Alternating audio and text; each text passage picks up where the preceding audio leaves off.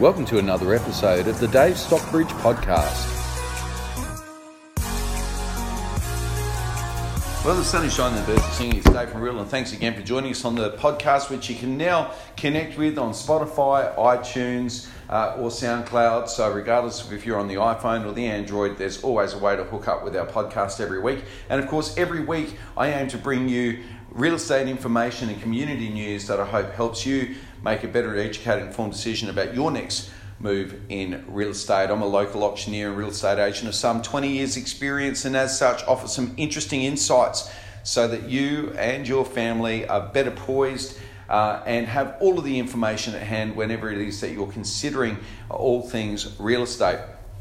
So over the last month or so, we've been covering in depth the mayoral race in the city of Salisbury. We've been involved in the organisation of a couple of town hall meetings so that locals had an opportunity to speak to those people and rub shoulders with those that hope to influence and ultimately govern us over the next 4 years at a local government level. It's been quite hotly contended, the mayoral race, but all four candidates have made their way to our studios, or I've gone to them in the case of Gillian Aldridge, and been kind enough to be interviewed by me. And that just offers all of our listeners a great insight into the thinking of these people that seek to lead us into the next 4 to 8 years. I hope you've enjoyed that series. We're going to draw a line under that as the ballots are out right now, and all of those people know who I'm backing with Matthew Norris. Of course, those people that follow our material would know that Matthew's an integral part of our team, and he is running for mayor and one of the youngest candidates for mayor across the state at the moment. And so, naturally I would suggest to anybody out there to tick a big one next to his name if you get in that ballot and you're in the city of Salisbury.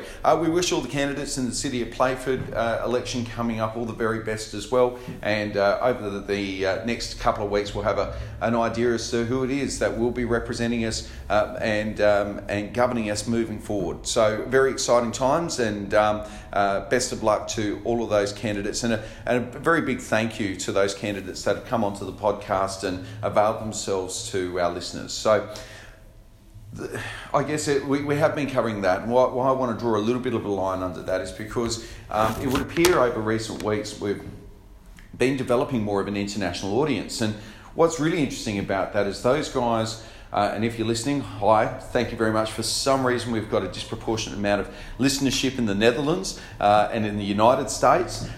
We also have great listenership in the UK, and of course here locally where it's concentrated, where our popularity is more tangible. It's an absolute pleasure to bring great information, but I also understand that when we get really localised, that it perhaps holds less value for those people that are overseas. So I just want to talk about some general rules of thumb and some just good real estate advice that I think, regardless of where you might be around the world or in this country, that you'll be able to take away and deploy to great effect. Now, I'm often approached by people with, and this is partly because we enjoy a very good relationship with several of the best property managers in the area, and so as a result we often get phone calls from their landlords asking if they should be selling their property with the tenant still in there as a going concern, or whether or not they should be asking the tenant to vacate. Now, more often than not, that's a bit of a coded question, because what they're asking is permission to sell it whilst the tenant's there, whilst they're still generating a good income. And what the next, part B of that question is, and what's the risk associated with that? So very simply, it is a suboptimal situation to be selling a property with the tenant in. Why? Because the person that you're relying upon to provide presentation and access has no vested interest in the process whatsoever. So we know this just in dealing with vendors who are owner-occupiers that are selling. There becomes a point of inertia where they just can't get away from it, and they ultimately lose a little bit of interest themselves. Week 1, the home is perfect. Week 3, look, it's still pretty good, but maybe they're not, dusting the shelves on the bookshelf anymore, or cleaning out the pantry like they did in the first week, or maybe the lawns just get left for that extra couple of days and aren't beautifully crisply cut on the Saturday morning of open inspection anymore.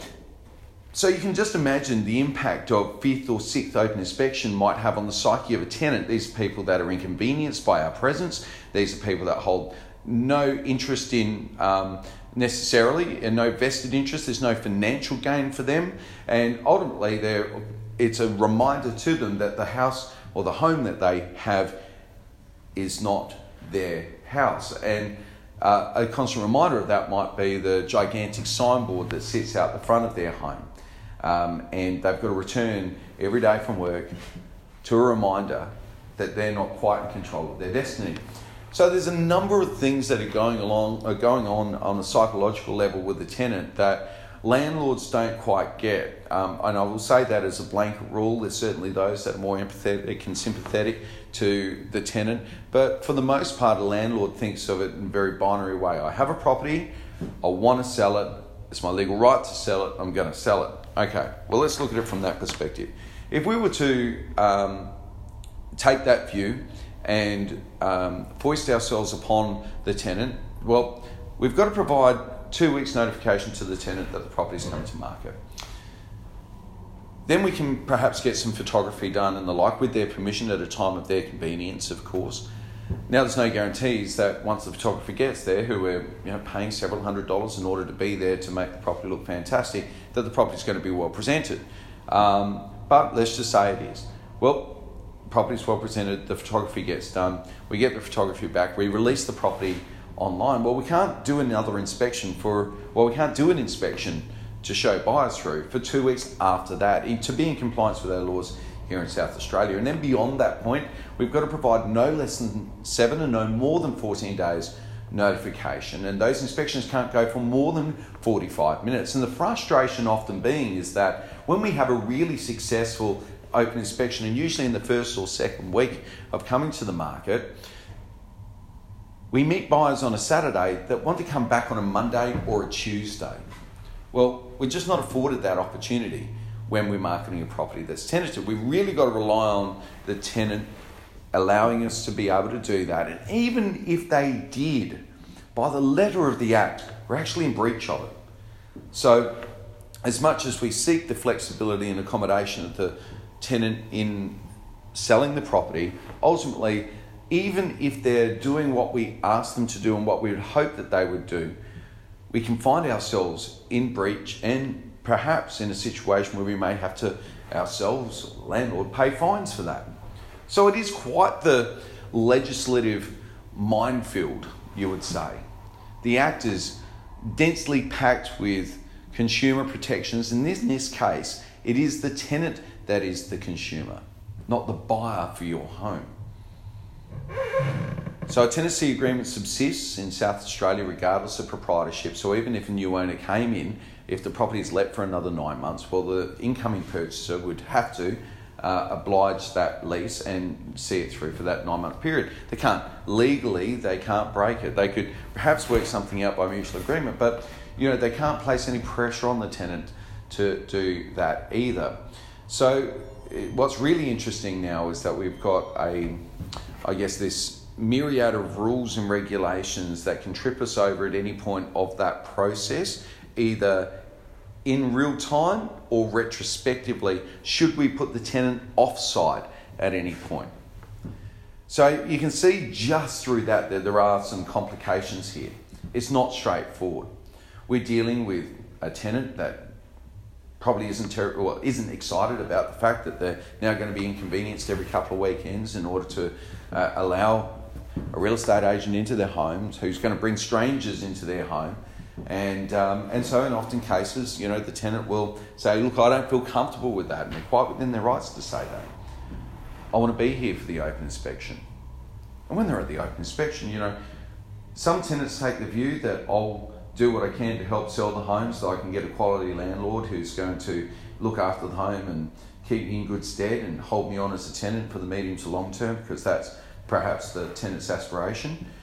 But then you get other tenants who think, well, hey, I'm on a periodic agreement, I've paid my rent, I've done the wrong thing, I'm a bit pissed off here, there's a bunch of stuff the owner didn't attend to or that the property manager hasn't seen to be sorted out, and I'm going to have a big whinge to these people about it.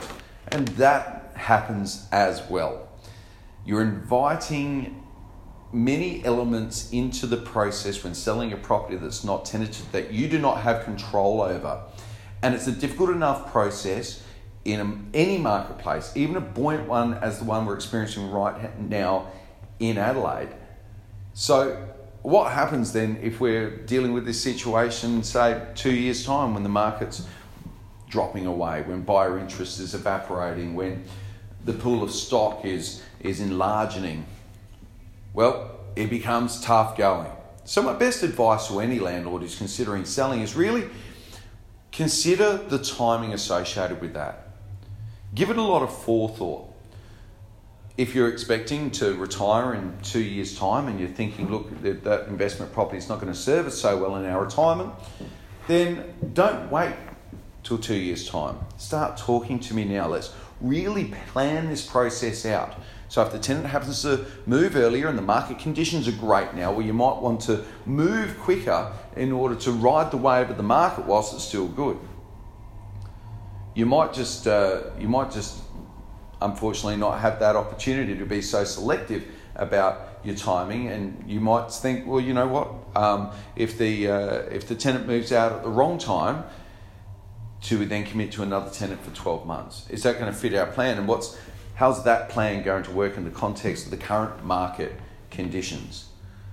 Well, if I know in advance by a year or two as to what your plans are in the medium term, then I'm best placed to be able to advise you as to when to make the most of any of the situations that might throw themselves up with respect to your investment property over the next year or two. Now, one thing's for sure, the market is as good as it has ever been, but it's my prediction that this will not last much longer. I do feel that we're at the end of the cycle, and anybody who's been listening to the podcast will have a strong sense as to my feelings around this. I think that this is about as good as it's ever going to get. And to paraphrase, I guess to paraphrase John Howard a little bit, we've never had it so good. But here's the thing, a lot of people aren't in acknowledgement of that right now. There are still people out there that are holding on, feeling that there might be this continued trajectory in pricing, and my suggestion to those people is just to cool your heels a little bit. No one in the industry is expecting that. If it happens, it's a great thing, but look, it's against all conventional wisdom. If anything, there's a backdrop of softening in values across the eastern seaboard and in the major capital cities, and that's in those major capital cities like Sydney and Melbourne, where they have 50,000 new people move to the city every single month. Now, that's not happening here in South Australia. We don't have those population growth pressures. And so what is it that's underpinning our marketplace right now? Well, business confidence is at its highest level in many, many years. We can probably thank in some part a new government, a fresh approach after 16 years of Labor government. We've now found ourselves with Conservative government for the first time in many, many years. And so as a result, there was an uptick in business confidence that surged after the election in March. And then we're still very much riding that wave, although there's only been a slight softening of less than 1% or so in the last survey that's been conducted. So business confidence is high, and that seems to be translating into consumer sentiment in the real estate market. The Holden's closure 12 months ago was predicted to have a much more severe effect on local property values, and it hasn't come to bear. It was going to have a negative effect on unemployment levels, and it just doesn't seem to have. So all signs suggest that the market is as good and as robust in Adelaide, and in the northern suburbs of Adelaide in particular, as what it's likely to be for some time yet. So have things plateaued? Well, I do feel that there was a softening a couple of months ago, and that things have now plateaued, and that we're now in a holding pattern. Now, if that persists over the next 6 to 12 months, then I think that's great for people that are planning their next move in property. But let me just assure you that if conditions shift quicker than that, then you'll hear it first on the Dave Sawbridge podcast. I'm Dave from Real. I thank you for taking the time and listening every week, and I look forward to speaking with you next time. Thanks for tuning in again to this episode of the Dave Stockbridge Podcast. Please follow us on Facebook or subscribe to us on iTunes, and we look forward to bringing you more next week.